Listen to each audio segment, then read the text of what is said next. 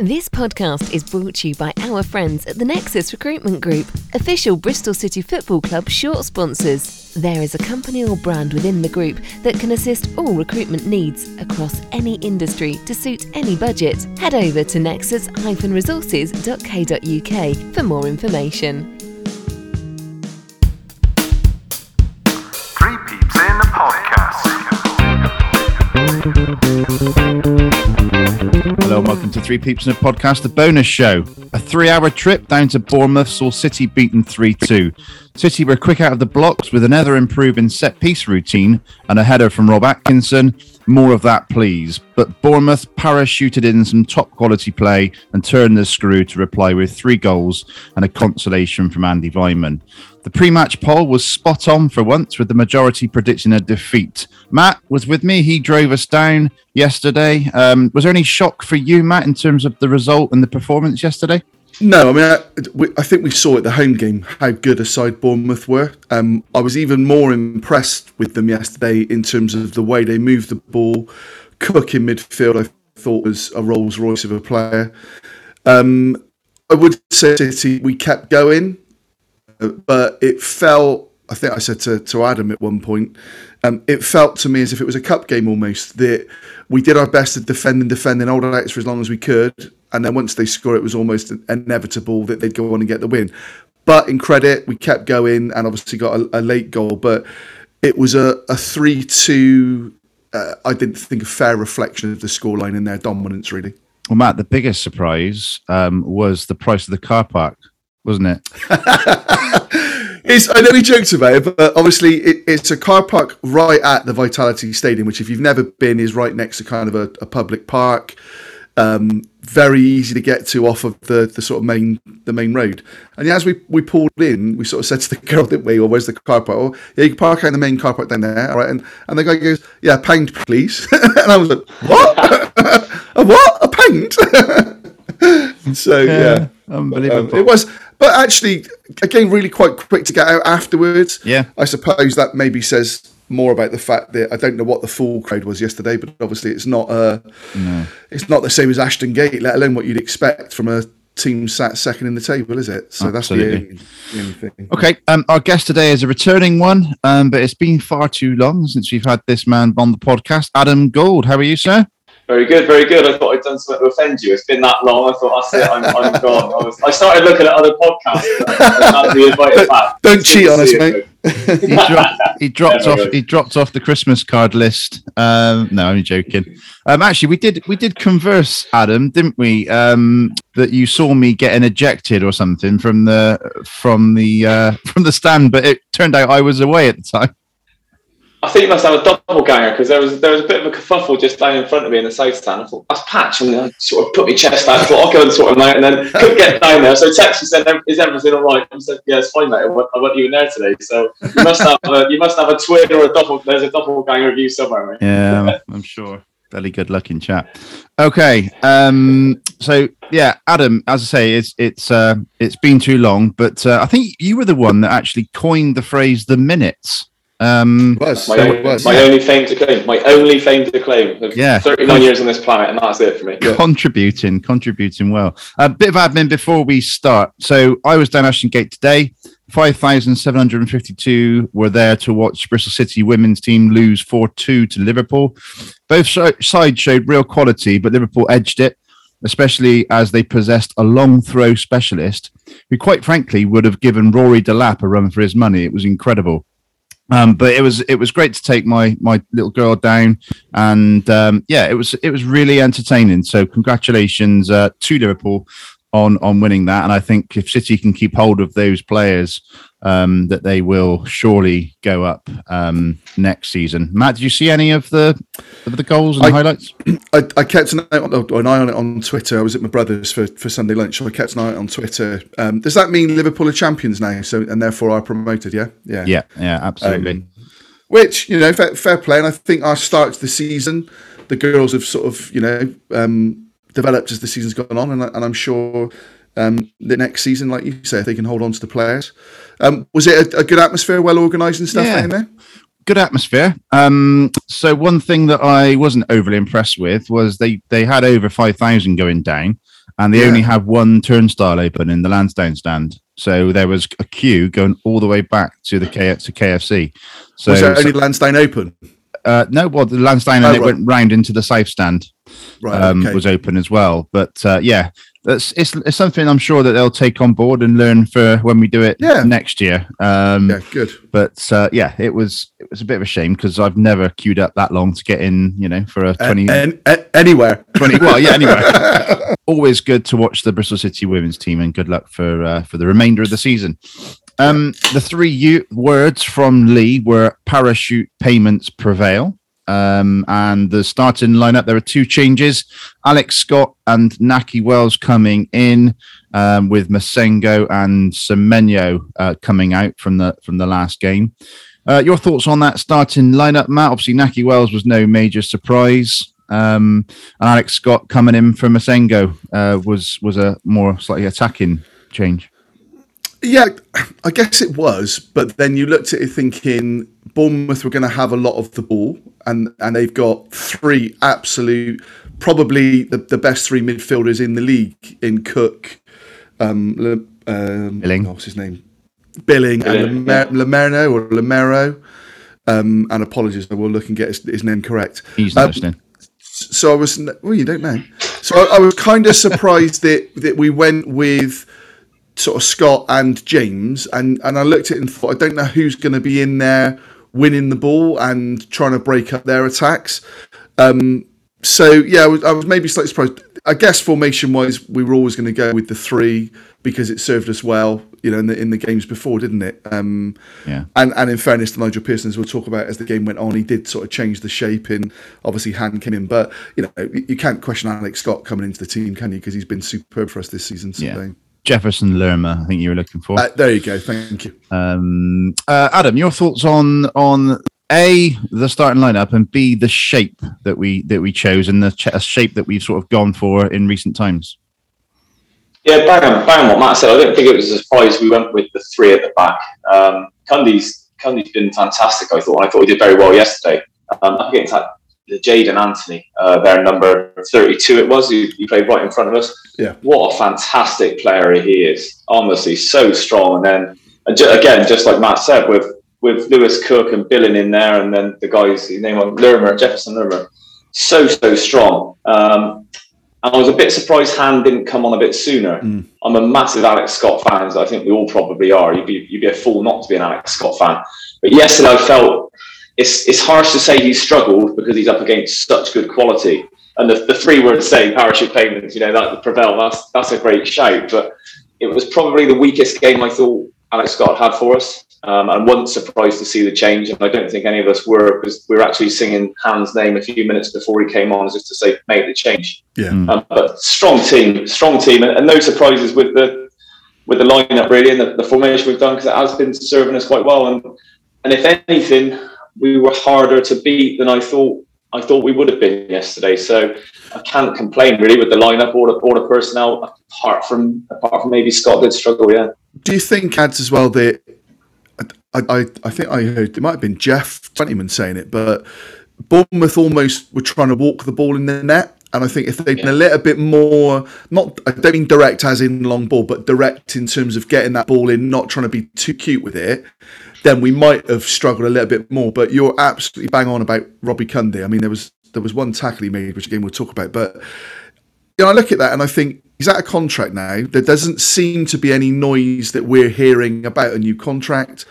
The guy, I think, the last 4 or 5 games has been probably our best defender, and certainly warrants a new deal. And I don't think he's going to have been on that much in terms of money anyway. We signed him from Bath, didn't we? So it's in a position that we've struggled with this season as well, isn't it? Yeah. Danny Simpson's gone. Zach Pointer's really struggled for form.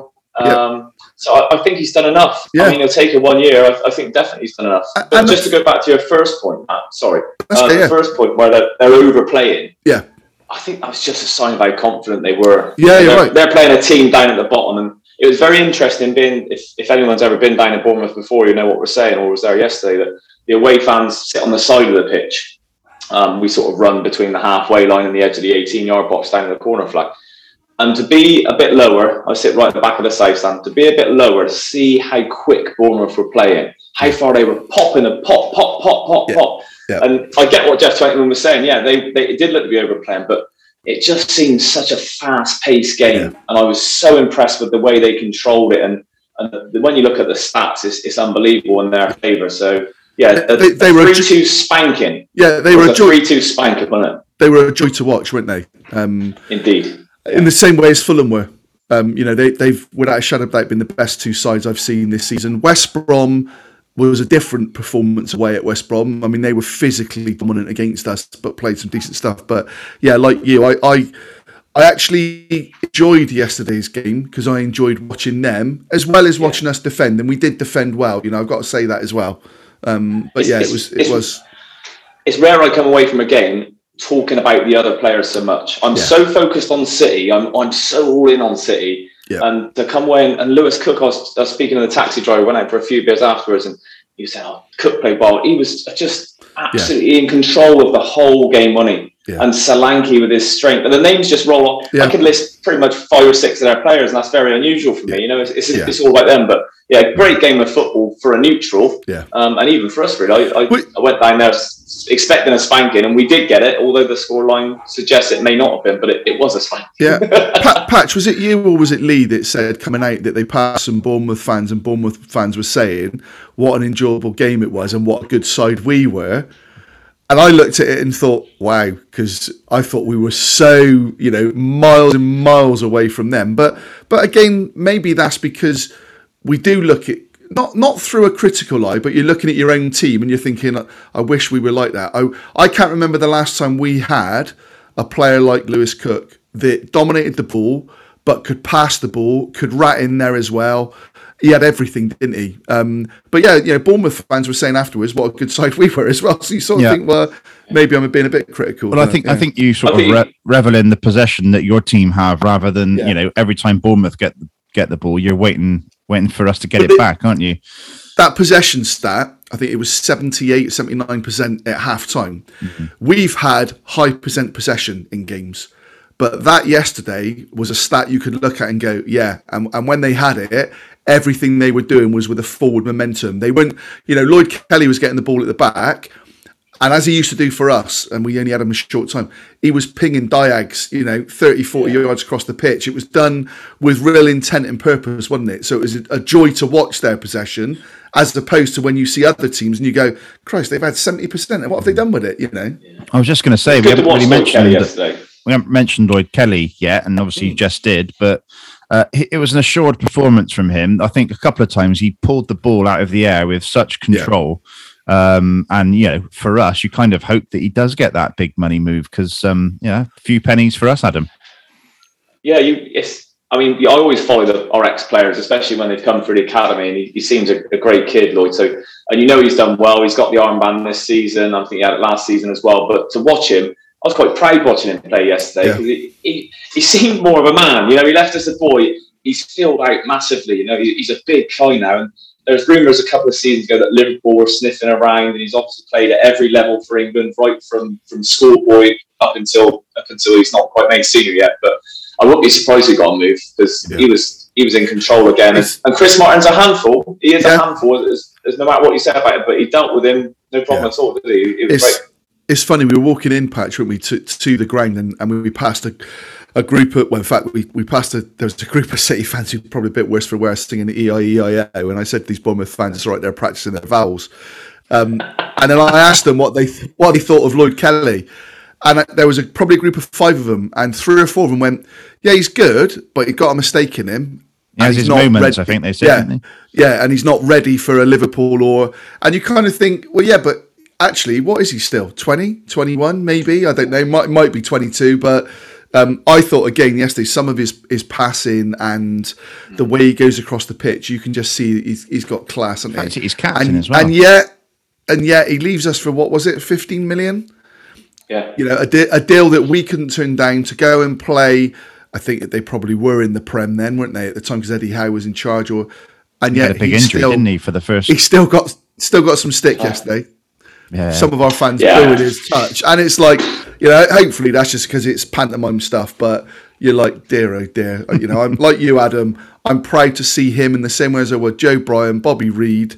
You 100%. Players do well, and I hope he does get a move, like you said, Patch, as well, because it might mean some coffers for us, doesn't it, or money in the coffers. Whilst we're on the subject, before we get into the minutes sponsored by Adam Gould, I'll just say that in the pub beforehand, I think it was called Mellow Mellow.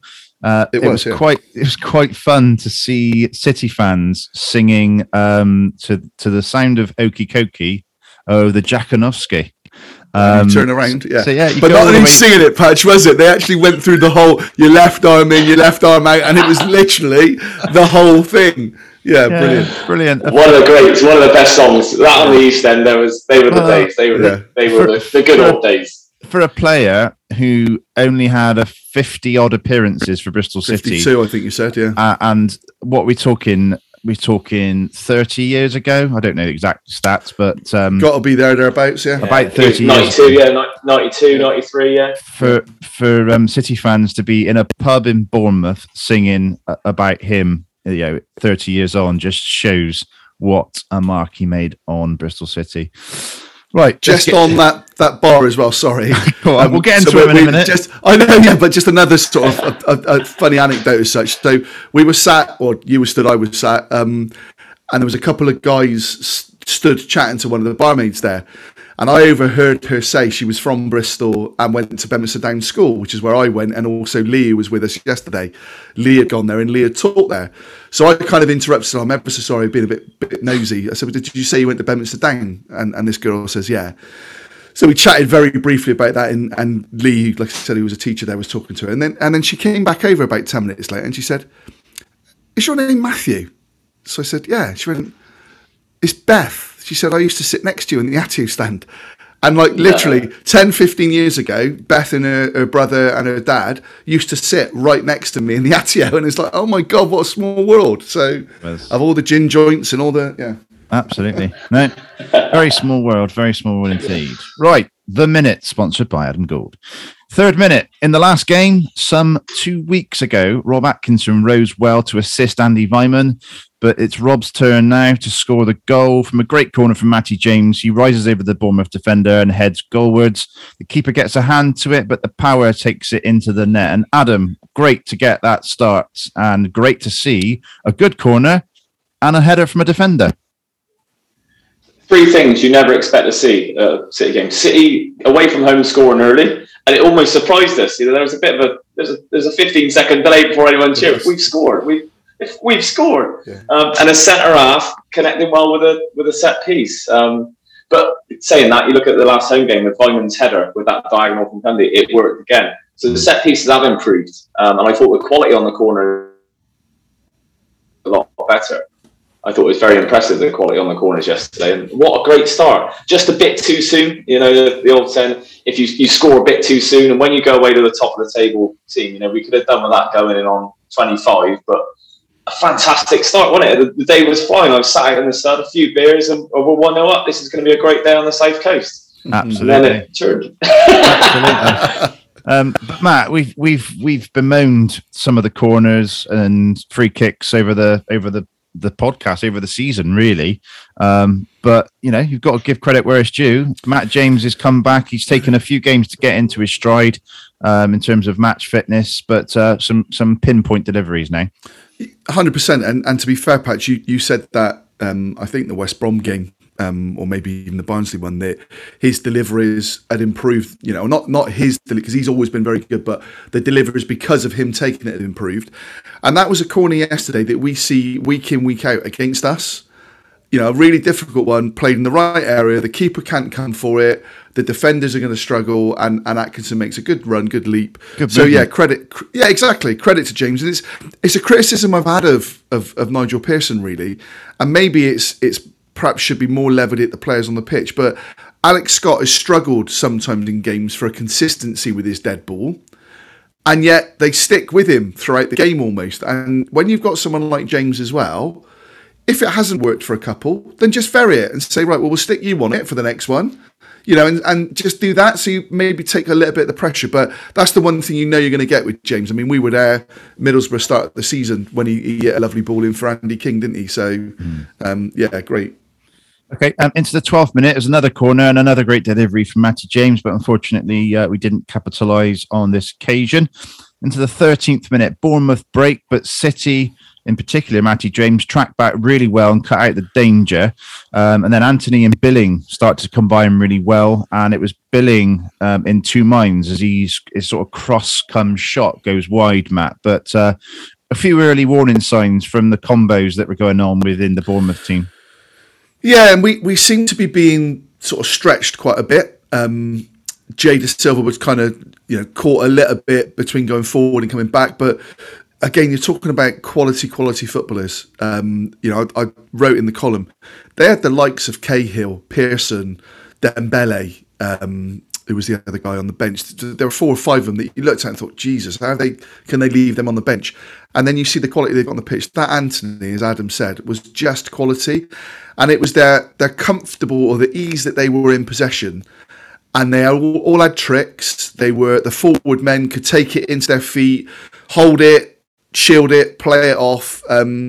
And we did really well to defend. You've got to say it, and that's part of the game, isn't it? At the end of the day, yeah, it's back to the Wolves. But Dan Bentley didn't have a save to make in those early exchanges. It was, that one ball across the box could have someone sliding in, but I thought we were defending our box really, really well.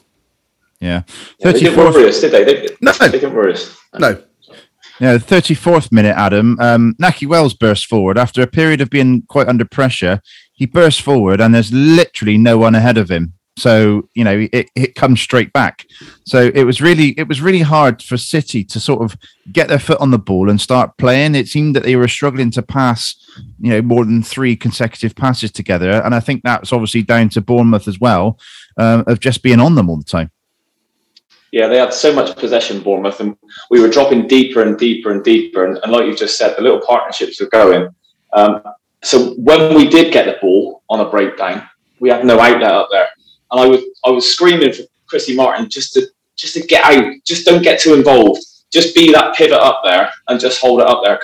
And it happened a couple of occasions. I think that was Nahki breaking down, like you just said, right down in front of us on the right.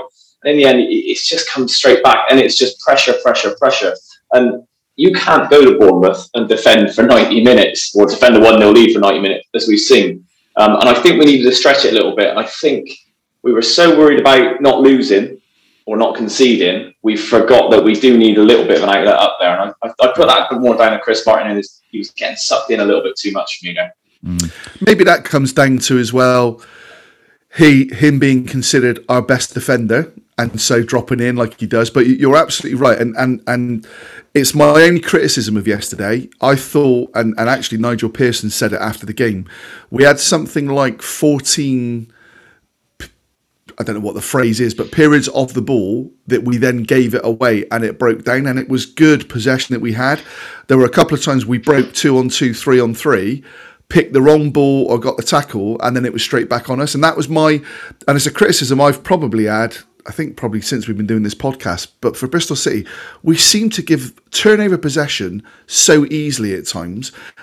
Either the defenders were clearing the ball and there was no one up there, exactly your point, Adam, or we were running out with the ball and then picked the wrong option in terms of the pass or delayed it too much. And that would be my only criticism, really. Certainly in that first 45, there were a number of times where we broke away, having defended really well, and then just wasted it, and it was straight back onto us. So the pressure was, your point, Patch, just on us all the time, wasn't it? And you have to look at it and go, that's going to tell in the end, didn't it? And unfortunately it did. So this is Alex Scott's debut season. Yep. He's going to be probably Young Player of the Year. But it was for me, yeah. But it's going to be a lot of learnings to take forward. And I think yesterday he would have learned quite a lot of lessons. In the 38th minute, he tried a cheeky little step over inside his own half. And Bournemouth telegraphed it straight away, and they're on the attack. On this occasion, the attack was dealt with really well by Robbie Cundy. But that's the whole purpose of being a young player in a team, playing against players that are going to be Premier League players and were Premier League players. So a massive learning curve for Alex Scott, in particular yesterday, Adam. Yeah, I think Hugh just started then. It's his debut season. It's very easy to forget that it's his debut season because of the quality he's had. And when I was casting my votes last week for young player, I've gone through and I've considered him for player of the year as well. He's up there for me in terms of that. But if that was sort of Sunday morning and you've got a 15-year-old, you can hear the dads on the side shouting, not there, don't do it there, do it in the right areas. But you don't want to take that away from Alex Scott's game. That little naive step over, that's what he's about. And yes, it did break down, and we could see it coming, couldn't you? It was a terrible decision to do, but let him keep doing it, keep trying it. And quality teams like Bournemouth, we're not going to be playing them against them next week. When we play against Peterborough, they won't be on the transition as quick as Bournemouth were, and he will get away with it. But it's just to play around Lewis Cook all game like that and be taught a lesson like he was. He will learn a hell of a lot. You're dead right, yeah. Adam, that's such an important point to make, though, because you don't want Alex Scott taking that out of his game. You don't want him to be second guessing himself almost. There's probably an element of the awareness, and that comes with experience to know, who was behind me or whatever. But yeah, absolutely. I would much rather see Alex Scott try that than not see him try it ever, Yeah. And like exactly again, to learn from watching someone like Lewis Cook, same level as you, he should be thinking, that's what I want to get to. That's the kind of midfield performance that I want. And to a degree, Han Noah away at Preston was a little bit like that in terms of winning the ball, not in terms of his on-the-ball possession and what he was doing then. He created so many chances for Bournemouth. But yeah, absolutely. And, Alex Scott, you think, he's a lad who looks like he's been playing for years, doesn't he? So, all right, he's had a couple of iffy games, but nothing that's, So, yeah. Yeah. So Robbie Cundy deals with that one, but his clearance subsequently comes back at us, and it's the equaliser. It's Zamora and Anthony continuing that danger down the left, City's right. A no-look pass from Cook into Solanke. He feeds Christie. It's back to Zamora out wide, whose cross finds Solanke, who has time and space to slot in. And it did expose some defensive frailties, Matt, there. It did, but again, I think I'm more looking at the quality of that reverse pass and then the ball across. Yeah, Jay got caught a little bit. Alex Scott probably could have got out a bit more. And actually looking back, I didn't think it at the time, but looking back, I think Dan Bentley would probably be slightly disappointed with, he didn't have a strong hand. 100%. A strong hand keeps that out. Now, I know I don't know how far Solanke was, 4, 5, 6 yards out. So, he's a bit lucky. But if you put the Chris Martin chance late in the game, that was a more difficult save, I think, than the one that Dan Bentley had there. And like I said, I'm not blaming Dan Bentley. I think he will have been disappointed. Mm. Yeah, your thoughts on that goal, Adam? Obviously, it was coming, wasn't it?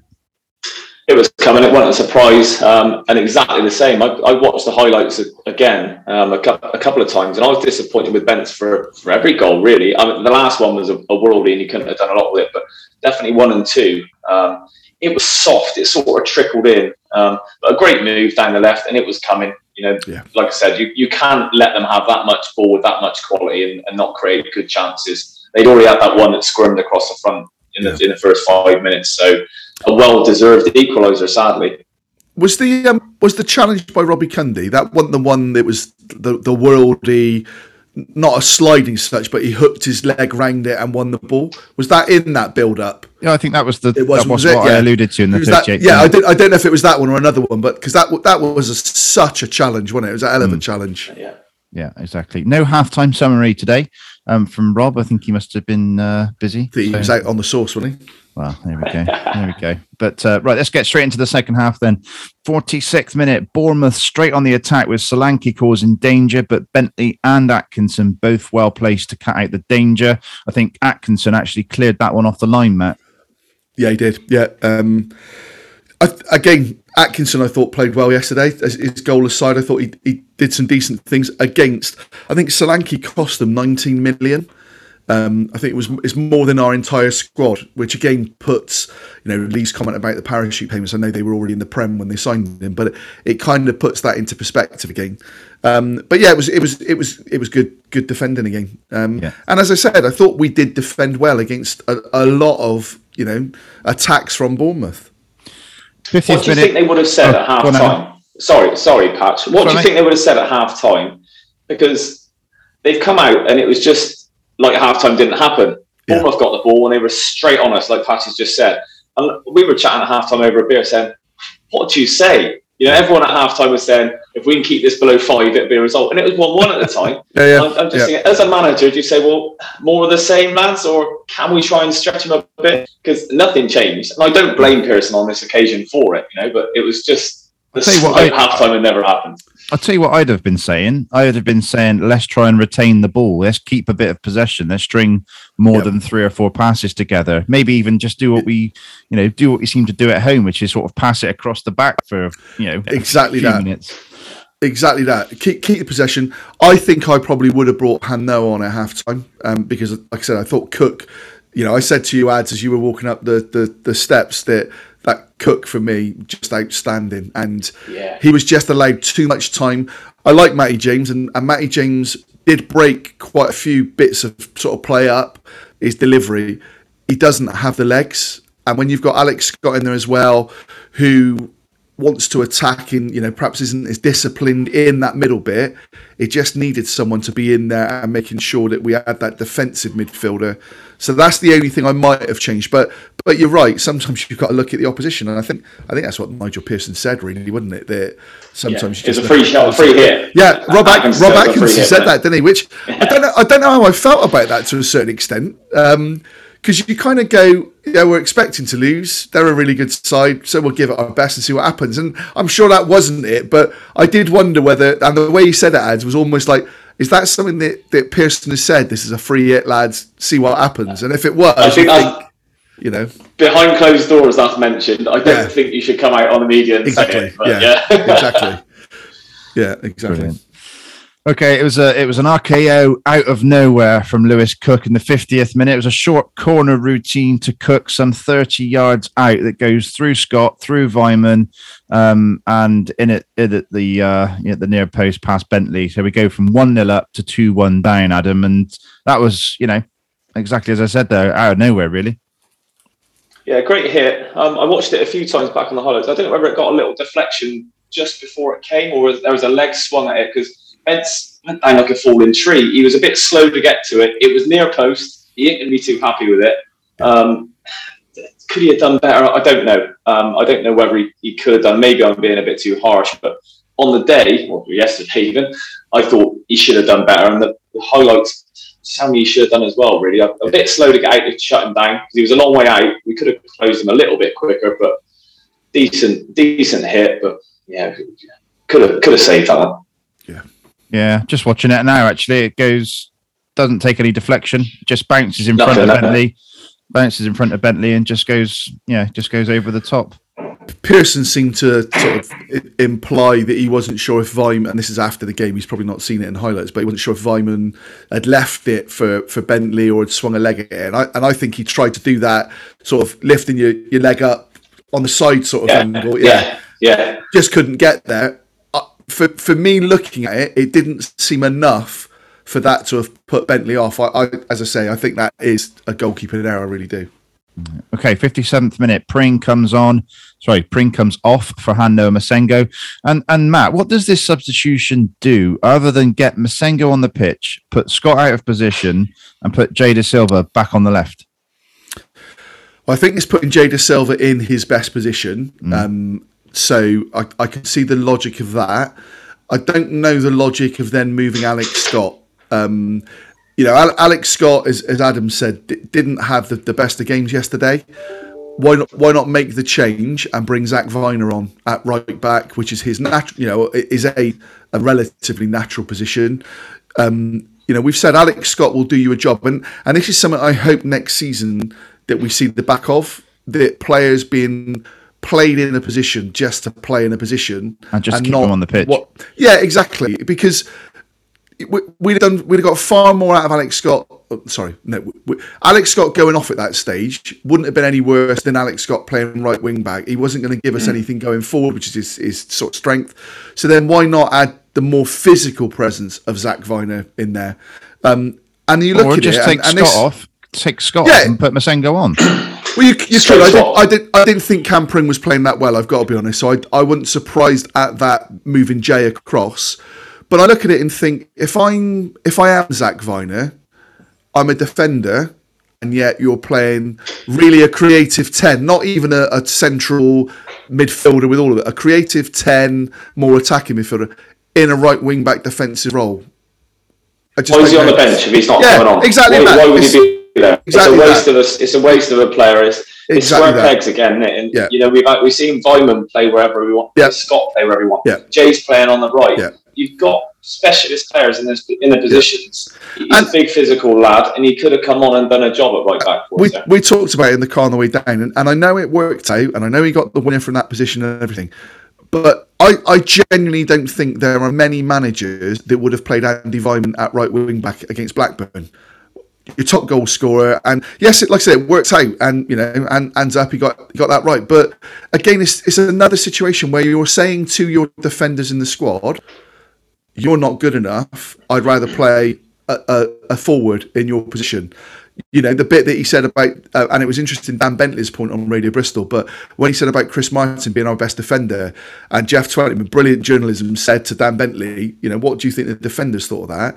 And actually, Dan Bentley might have hit the nail on the head in terms of, he said, well, if I'm a defender, I'd be going, well, I'll prove you wrong. And maybe that's what Nigel Pearson was trying to get from it, but I don't know that he gives the right message. I don't know I want my boss saying that, the guy in the post room can do a better job at my telephony programming than I can do. Do you know what I mean? And he probably could, to be fair, but probably could, yeah. But do you know what I mean? It just feels as though yesterday 100%. You're just making Alex trust. Yeah. There's no trust in your own players. Yeah. And if you can't trust your own players to do it, they shouldn't be on the squad. No. It's a free hit, so don't play him in there. Put a young lad in there who's going to get some experience rather than Vyman to go and warm the bench. If he's got no intention of putting him on, I'd rather see a 16-year-old come out of the academy just to spend the day with the squad, because we'll get more as a club out of it. Well, is it the lad Zach Bell? Is it Zach Bell? I don't know if it's Zach Bell, but it's Zach something, and apologies, I should know, is I think a right-sided defender.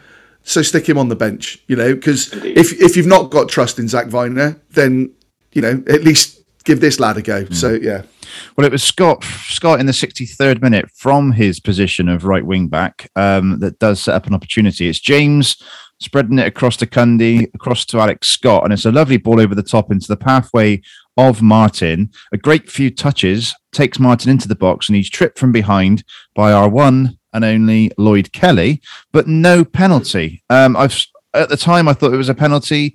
I've watched the replays, I think it's a penalty, but we've had one penalty this season, and it's starting to feel like a bit of a vendetta. Adam, do you share that opinion? Yep, 100%.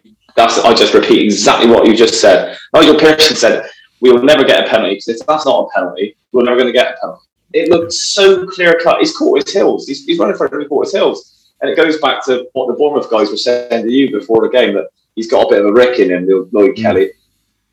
I've never seen Chris Martin outpace anyone.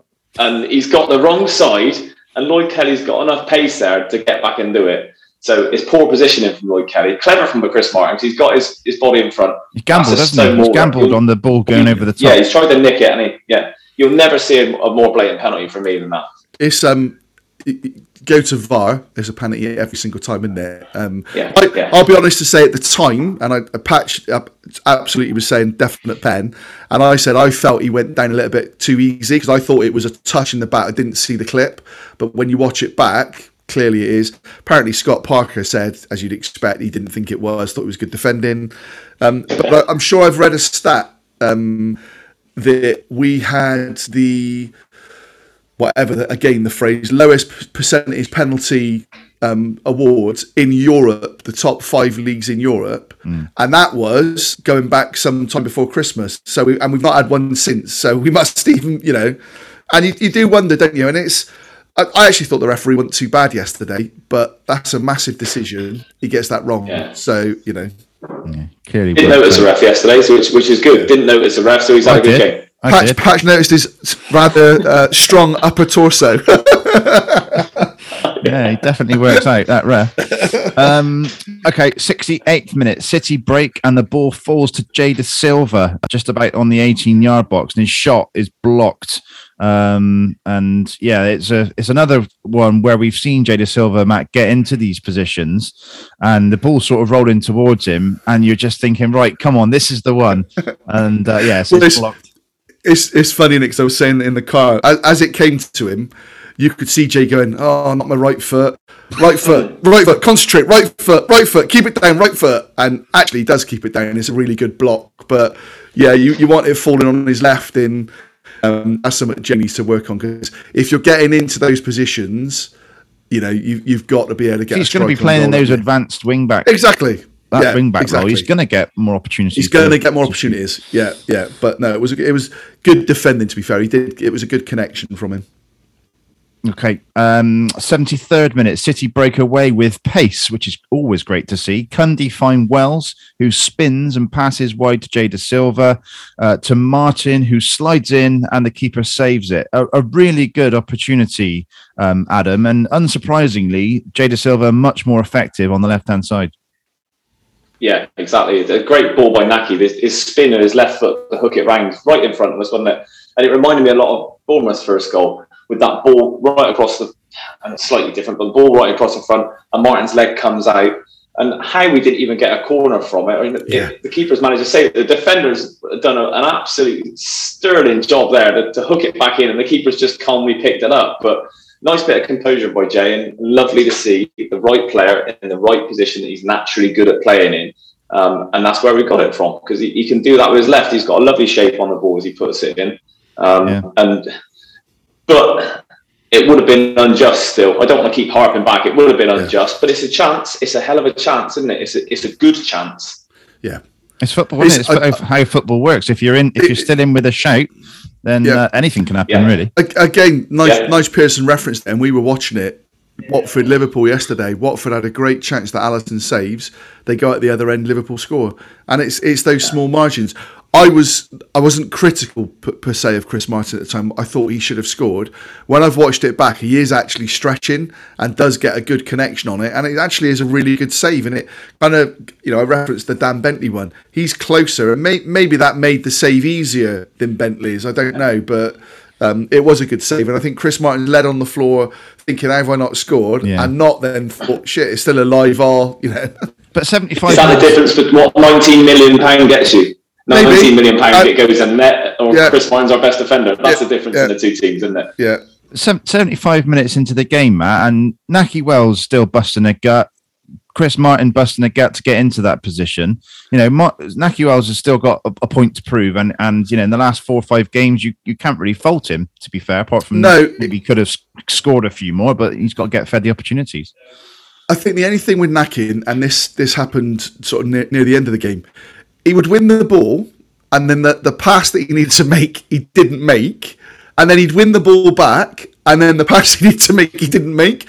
But you couldn't question his effort yesterday. I thought I don't think he had a shot on goal. He never looked. We didn't get a lot of possession where he was going to get those sort of chances. But you couldn't criticise his work rate. Chris Martin, I deliberately spent a period of the game yesterday watching him, and I thought his work rate and the stick that he was getting from Lloyd Kelly and the other lad at the back, I thought Martin worked really hard as well. So, they had very, very little service and kept going. And both of them, you're right.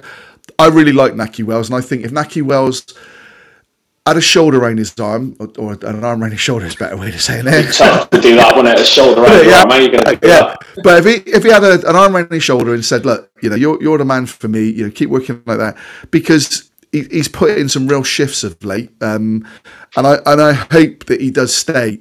By all accounts, we were prepared to allow him to leave in January. So you do wonder whether the writing is on the wall a little bit, and if someone comes in willing to pay a fee and take the wages, then maybe he goes. But I think he could easily go to another club and score, a good 15, 20 goals a season. I really do. Yeah, absolutely. It's a roll of the dice. It's a gamble. We bring on an extra striker, take off Robbie Cundy. Great to see Tommy Conway getting a good sort of 11 minutes plus injury time, but almost immediately Bournemouth score a third, and it's Dembele with a lone effort. Really gets past Scott, cuts inside, closer is slips, and Dembele tucks it away for 3-1. Adam, and again, quality player taking it round Alex Scott, cutting in and scoring. So it's really the quality telling there. It was like something on the PlayStation, wasn't it, where you can dribble in and out of the players. He just kept it reminded me a lot of Raheem Sterling, the way he's so nimble with the ball in the box and he kept moving. And closest slip was, and he made the most of it, but a quality player. But going back to the substitution, when he came on with 10 to go or 11 to go as it was, I looked at Frenchie, who I was with, and said, "We're still in this, mate. We're still in this with 10 to go. We might as well go for it now. Yeah. We're behind, but we've got nothing to lose." And I can't help but think, like you said, it was almost immediately when they scored. If we'd have held in there for a few more minutes, a couple more minutes, Tommy Conway did very well when he came on. He did, very, very well when he came on. And it was just unfortunate, but good teams punish you at the right times, don't they? And hell of a goal by a quality player again. And it's just that quality that undid us again. And on this occasion, I don't blame Bentley for it because it was a cracking goal. Bear in mind, that's a player that's come off the bench that they signed in January from Peterborough for however much it was. I don't know if it was 3.5 or 5 million, but that's the quality they're bringing off the bench. And I was impressed with him when we've seen Peterborough play. Alex got to be disappointed, I think, at how easily he got down the side of him. But then, like you say, his PlayStation stuff where he's feinting to shoot, keeping the ball, fires it in the net, and it was a brilliant finish. Felt a little bit sorry for Robbie Cundy, but it was a tactical one because, again, I thought Cundy was outstanding, but you kept the balance of the lefty with Atkinson and probably needed the experience of Klose being the one to keep on. So certainly wasn't a reflection on Cundy, was it? It was a tactical one. No, definitely. Yeah, so into the 91st minute, as you say, Adam, Tommy was clearly trying to stake his claim, trying to show what he can do, and he wins the ball back, feeds it inside, and it's Andy Weimann sort of back out wide to Tommy Conway, who takes 3 or 4 touches and finds the run of Andy Weimann really well. So some great play there for what proved to be a consolation goal, but we've been saying it for quite some time now, and Matt, I've been trying to convince you that we aren't going down, but we aren't going up, we aren't going down. Let's give Tommy Conway an opportunity. That's, what difference does it make now? What happens in terms of whether Martin plays, Semenyo's not going to play, but let's see Wells and Conway up top and give him an opportunity because he's hungry. He is. That was a quality. Sorry, Matt. Sorry. No. Carry on. No. It was a quality. Go back to the goal to start off with. It was a quality goal, and it's all about the timing of what happens there.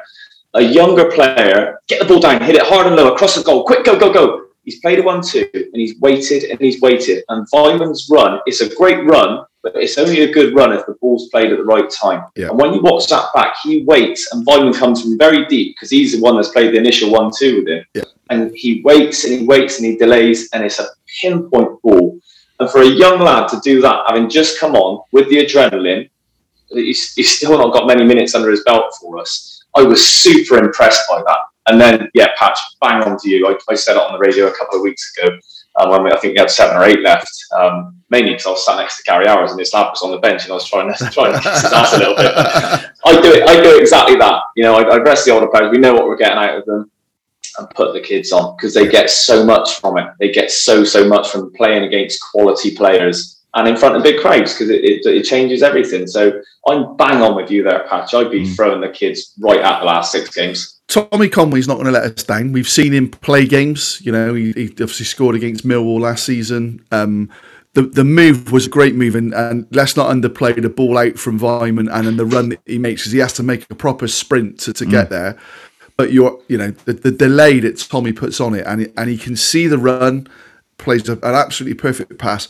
My only thing is, yes, give him the game time, but like you both said, do it though that he's playing one of the 2 up front. Don't give him the game time where we're playing him right wing back or right hand side of the front 3, or play him where he scored a hat trick in the week for the under. He's an out striker. He's not even a right side of a 3. So do that. Let's not have another situation where a player's coming in. Oh, he's shown well. I said at half time, didn't I? Or maybe on 50, 60 minutes. I would have made a change and brought Josh Hours on in central midfield as well because it's like, well, we know what we've got. You weren't sitting next to Gary Hours, were you? I wasn't. No. But it's great. It's great that Josh has been. He's now in and around the squad. But let's see what he can do. that's in that game. He would have learned so much from Cook, and maybe Nigel Pearson could quite rightly turn around and go, "Yeah, well, if I'd made it on 56 minutes at 2-1 down, and we end up losing the game 5-1, people, what are they going to say to me then?" But these kids they're not going to do that. They're good enough. We've seen what these players can do. We've seen the likes of Benarous, etc. Let them have the opportunity. Interestingly, Nigel Pearson said afterwards, because I think Dave Barton said on the interview on the club channel about Tommy and his contribution, and Nigel Pearson said something like, "Well, yeah, hopefully, we'll get more opportunities." And I'm thinking, hang on, his dad might be saying, "Hopefully, you're the man that determines whether he gets more opportunities. Come out and say, yeah, he will absolutely get opportunities between now and the end of the season. He will start games." Because that also gives Tommy the confidence to think, right, the managers, and maybe Nigel Pearson's already said to him, "So the last 3 games, when we're safe," because Nigel might be like me, where he's not still quite sure that we're safe, because, We're safe. And I'll tell you what else is safe. Nigel Pearson's job as well. He is safe. He's not going anywhere in the summer. If out of the last 6 games, we lose 4 of them, or we even lose 5 of them, because we're playing kids, there'll be nobody in that ground. No, the City fans or every club, they like seeing their own come through. Yeah. And we will not roll the dice in the summer and get rid of Pearson, irrelevant what happens. So City are safe. Pearson's job's safe. It is crying out now to get them in. We won't be saying that at the end of September if we haven't won a game, because I think that's another story. But he's got another couple of months in the job. It's funny, because we were talking on the way back in the car, and I asked the question, Patch, didn't I? Because it was myself, Patch, Lee, and Ben were with us. And I said, Nigel Pearson, what do we do summer-wise? How long do you give? And quite rightly, Patch said, he's talked about it being a 3-year plan. It's, all right, 18 months in, but really this season, I think last season, COVID coming in with, so this season, the summer is massive. I think if we start off poorly, then I think September, October, you are looking at, they would look to consider a change. I'm still not sure from Steve Lansdown's point of view, if we lose the next 6 games, or 7 games, if that's what we've got left this season, 6, isn't it? I still don't know. I think there still might be a bit of unrest, so I don't know whether that would make a difference in the summer. But yeah, I'm like you. I think you've got to probably stick with it now. But if you get to the end of the season and we're on 49 points, 50 less than last year, that's a season where we've not improved. And yes, we've had injuries and everything else, but how long do you let the club stagnate like that? There are other things that need addressing, recruitment and lots of things like that for me. But yeah, it'd be an interesting one to see. But Patch, you're very firmly, aren't you? It's a 3-year plan. Yeah, for me, there's no point even talking about whether it's stay or go, because you've got to, in the position he's in, what he's inherited, he's got to get rid of what he wants to get rid of, get the wage bill down, etc. And you've got to take a couple of steps backwards to move forwards. And we're still, You said, you very articulately put it, we're still taking those steps backwards before we can start to move forward. Yeah. So I hope that's the case. You say summer's massive. Summer's massive in terms of who goes, because nothing's coming in. Yeah. Nothing is coming in at all. And I think that's why he's safe in his job, because a new manager is looking around to go to a club. Well, even a club the size of City, because we are a decent prospect now, we're a championship side, they won't be coming in looking at the squad when all the best players are going to be sold. So there's no money in there. And from people I know at the club, it's going to be a tough summer, which will make it a tough season next season as well. So he's super safe, because nobody wants to play this job either. It's interesting though, isn't it? Because you looked at that Vitality Stadium yesterday. I mean, Mum said to me today, "Oh, what's it like?" I said, "It's a lovely little stadium," and I don't mean this disrespectfully, and it probably comes across as, but it's I don't know, what is it, a 12,000, 13,000 seat capacity. They had clappers to generate an atmosphere, and they're second in the league.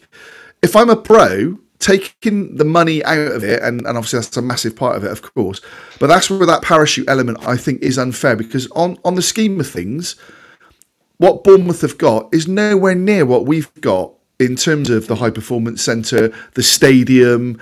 Everything is geared up, and you think, what is it that's missing? Why are we not able to do what the likes of them are doing? Huddersfield this season, Luton this season. It's yeah. I mean, that's. I think I completely agree, but that's football. Yeah, it is. As a City fan, you'd have thought we'd be used to it by now. But something fundamentally though, Patch, is missing, isn't it? That, you know, you look at, we were chatting to that Watford fan yesterday in the pub, and he said, we're going to get relegated. He said, but we'll come back up next season. He said, because we'll sell the likes of Sarr and a couple of others, but we know that our recruitment and the players that we find, and maybe that's a London thing as well, and linking in with the other Prem clubs, but maybe that's where Nigel Pearson thinking comes into the loan situation. Yeah, I think the loan situation is definitely something that we need to try and change. Especially if we've not got the funds, and we're not going to have the funds to go out. And I'm not talking, let's go out and loan, I don't know, like Todd Cantwell on Bournemouth's bench, who's on 40, 50, 60 grand a week. No, I'm not talking that, but there will be the Jed Spencers of this world that are there that can add that little sprinkling that, you know, will give you that. So, yeah. Benkovic, you know, we've had the players over recent years, players like that will come in and do a job, Yeah.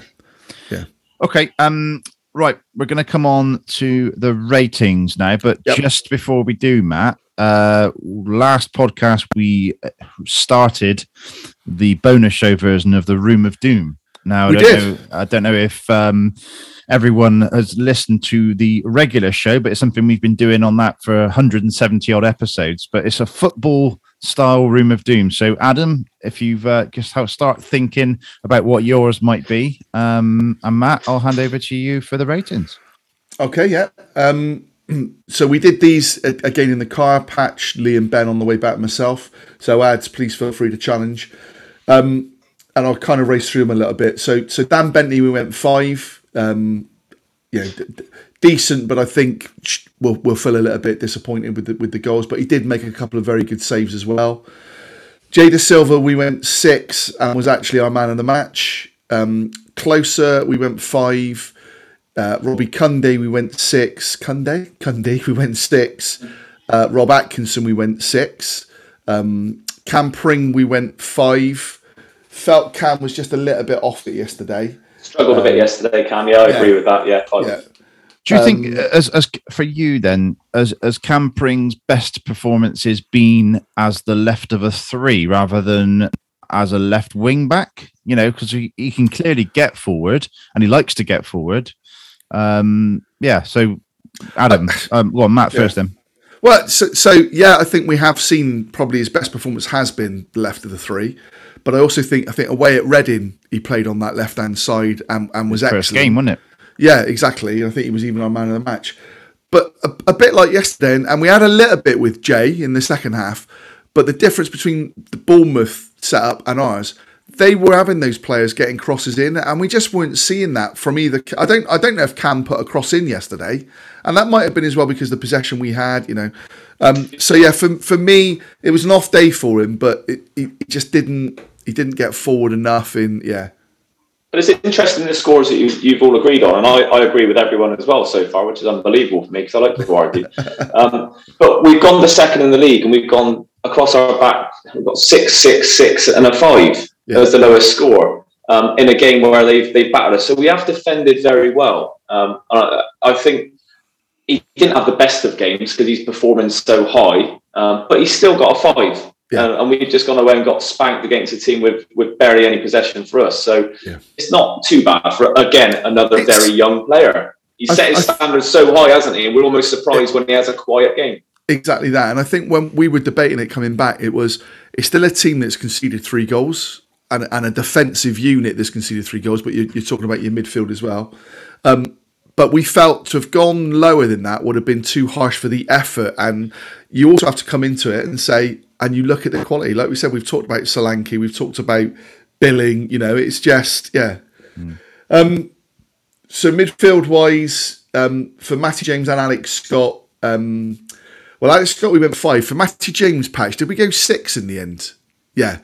And I was a little bit, I think I went 5, and then when we talked it through because of his delivery again, and then when we thought back, he did actually break a fair bit up in the first half as well.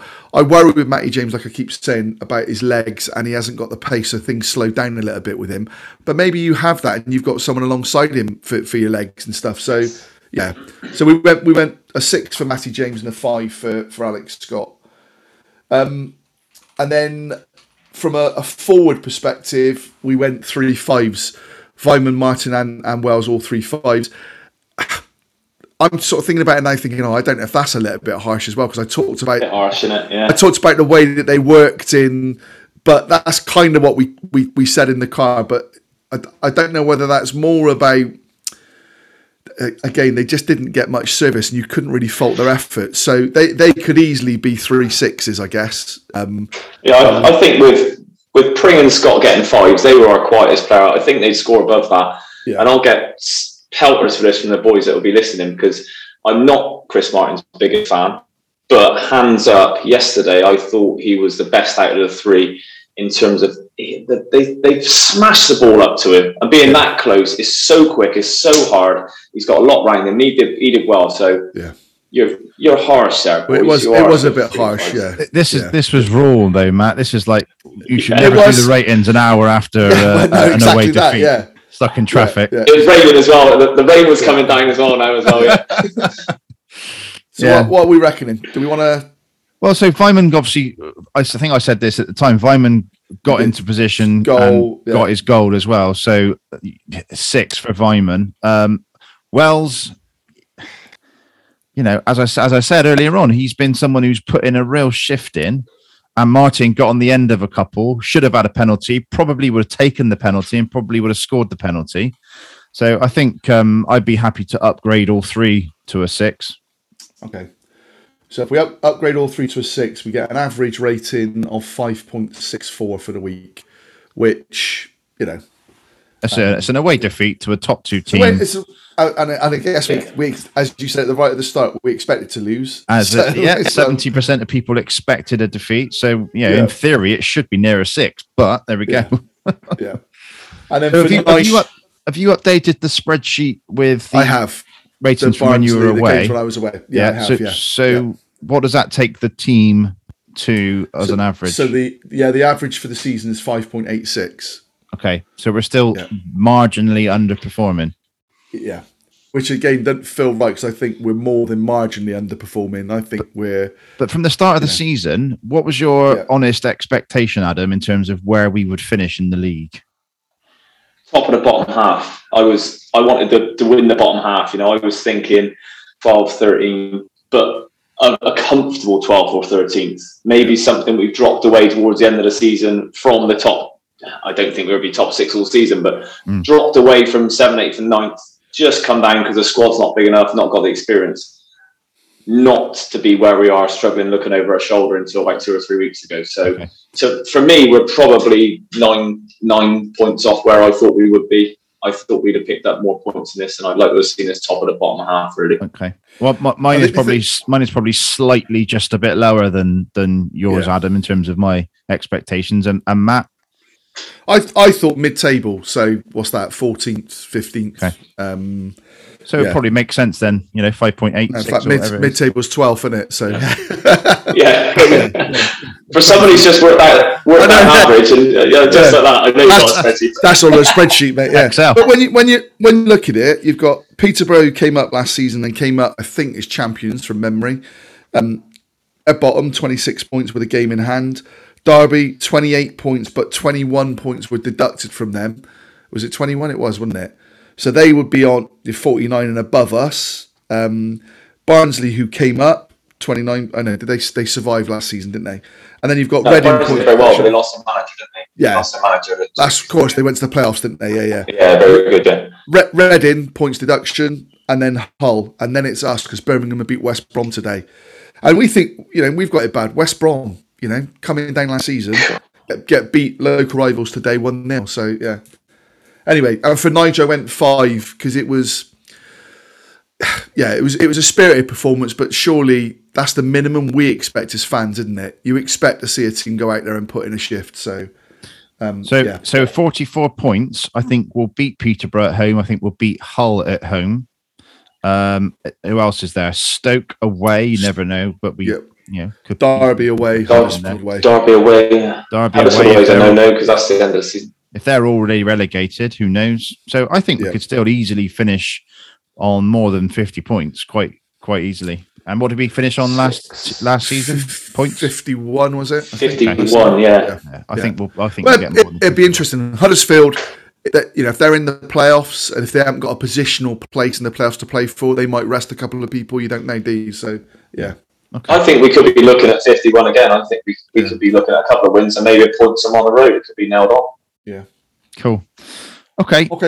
Lovely stuff. Right, let's come on to the Room of Doom then. So let's come to you first, Adam, if we could, please. Your thoughts on something that irks you at football. I'm sure there's lots. Oh, I could be here all night. This is my favourite thing, having a little whinge and a moan. But I've got two, and I've just been swayed by our conversation this evening. So one is leaving early, but I'll part that one up because I'm not going to go there because I can rant about that all day long. But booing of ex-players who have done well for us. I know a few have left, and for a reason you can boo them, and I'm the loudest one to boo. But when you get this season alone, we've had Bobby's come back, Joe Bryan's come back. Like Matt said earlier on, you've got a few having a little dig at Lloyd Kelly. These kids have been kids. These players have been with us since kids at the age of 8. They've given the club everything, and they've also earned the club millions and millions of pounds. It would destroy them. Joe Bryan is a Bristol boy, born and bred, as they all are, and to get the treatment he got when he came back, I was disgusted with it. Absolutely disgusted. And a few of us around us made a point of over the top celebrating and clapping and things like that. And there was a few words between a few people because it's just mindless. We've had the players booing Harry Maguire at Wembley in the week. Yeah. Harry Maguire has done wonders for England. He's a joint top goal scorer in qualifying for us. What he's achieved at the last few tournaments as well is just idiots that don't know football jumping on the bandwagon. And you do not boo Bristol-born ex-players, and even ex-players. Pato, when Patterson comes back, you don't boo Patterson when he comes back. Corey Smith, when he don't comes back, he should have had a guard of honour, Corey Smith, the way he left the club when he comes back. 100%. So, I hate it. I'm going to stop ranting now because it's getting on. I want to go and have a Sunday night beer, but I hate it. That is a very strong entry. The work that's being done in the former Players Association down at Ashton Gate at the moment, and the fact that people are booing former players, is frightening. Good entry. Okay, Matt. Do you know what? I'm already voting for Adam, so it don't really matter what I say. I know, but yeah, that's true. But irrespective of what I say or what you say, I want Adams to win because that is. Well, I think he's probably won it already because the guest generally does win. But carry on. Yeah. So mine is injury time, and the fact that you have no idea what the injury time is going to be from the first half to the second half. And I'd like to see a bit like they do in rugby league, I think, where there's a clock on the sort of stadium and it gets stopped and you know exactly what's going on. Or you take the injury time out of the referee's hands and let that be something that's done maybe by the fourth official, because it must be easy. They used to say, didn't they, well, it's 30 seconds for a sub and 30 seconds for a goal. Yeah. But actually, sometimes it's not, because the goal might have been a celebration that leads to a booking, and it might have been, and you have no idea. And maybe it takes some of the fun out of it when an injury time comes up and you think, oh, is it going to be a standard 3? And then suddenly they put 6 up. But it just bugs me. And then we concede a goal. That's when we concede a goal. And I suppose I don't necessarily disagree that the players can't see what's left, because if you do see that there's, 30 seconds left to go, you might start kicking it out to play. And, so I'm not necessarily that. But I just think from a fan's point of view, you have no idea what the injury time is going to be, and it just annoys me at times. So yeah. Okay. So mine's very specific to something that happened at the Bournemouth game. And when I go for an away match, I like to have a drink. Okay, and I like a drink on draft. All right. So the first sort of thing that bugged me was that they only had Foster's on draft, which I haven't drank since I was about 20. And they then tried to charge the same amount for a 330 milliliter can of Moretti. So, a 330 milliliter can of Moretti was my choice, and it looked like I'd ordered half a pint. So, and that was what, £5.40 or something. So it's, I guess, overpriced cans of lager is mine. Very specific. Very specific. That did really, really annoy me. Okay, so let's recap then. So Adam's booing. Adam. Okay, so I think the question is, who's coming second? So is it injury time and not knowing how much injury time you're going to have, or is it overpriced beer in a can, Adam? Well, unless you're going to invite Rishi Sunak on next week, I think you're not going to get away with the overpriced beer in a can. I don't think you're going to. So I'm going to have to go with the randomness of the random number generator that is that LED board they put up in the intro, I'm afraid. Yeah, no, excellent. Well, going into the Room of Doom, the bonus show Room of Doom this week is the booing of ex-players. So that basically will now stop because it's in the Room of Doom. So that's all good. Excellent. As it Good should. news. Yeah. Excellent. Okay, right. Let's look ahead to next week then, Matt. It's Bristol City at home to Peterborough, and it's also the celebration of the spirit of the 60s.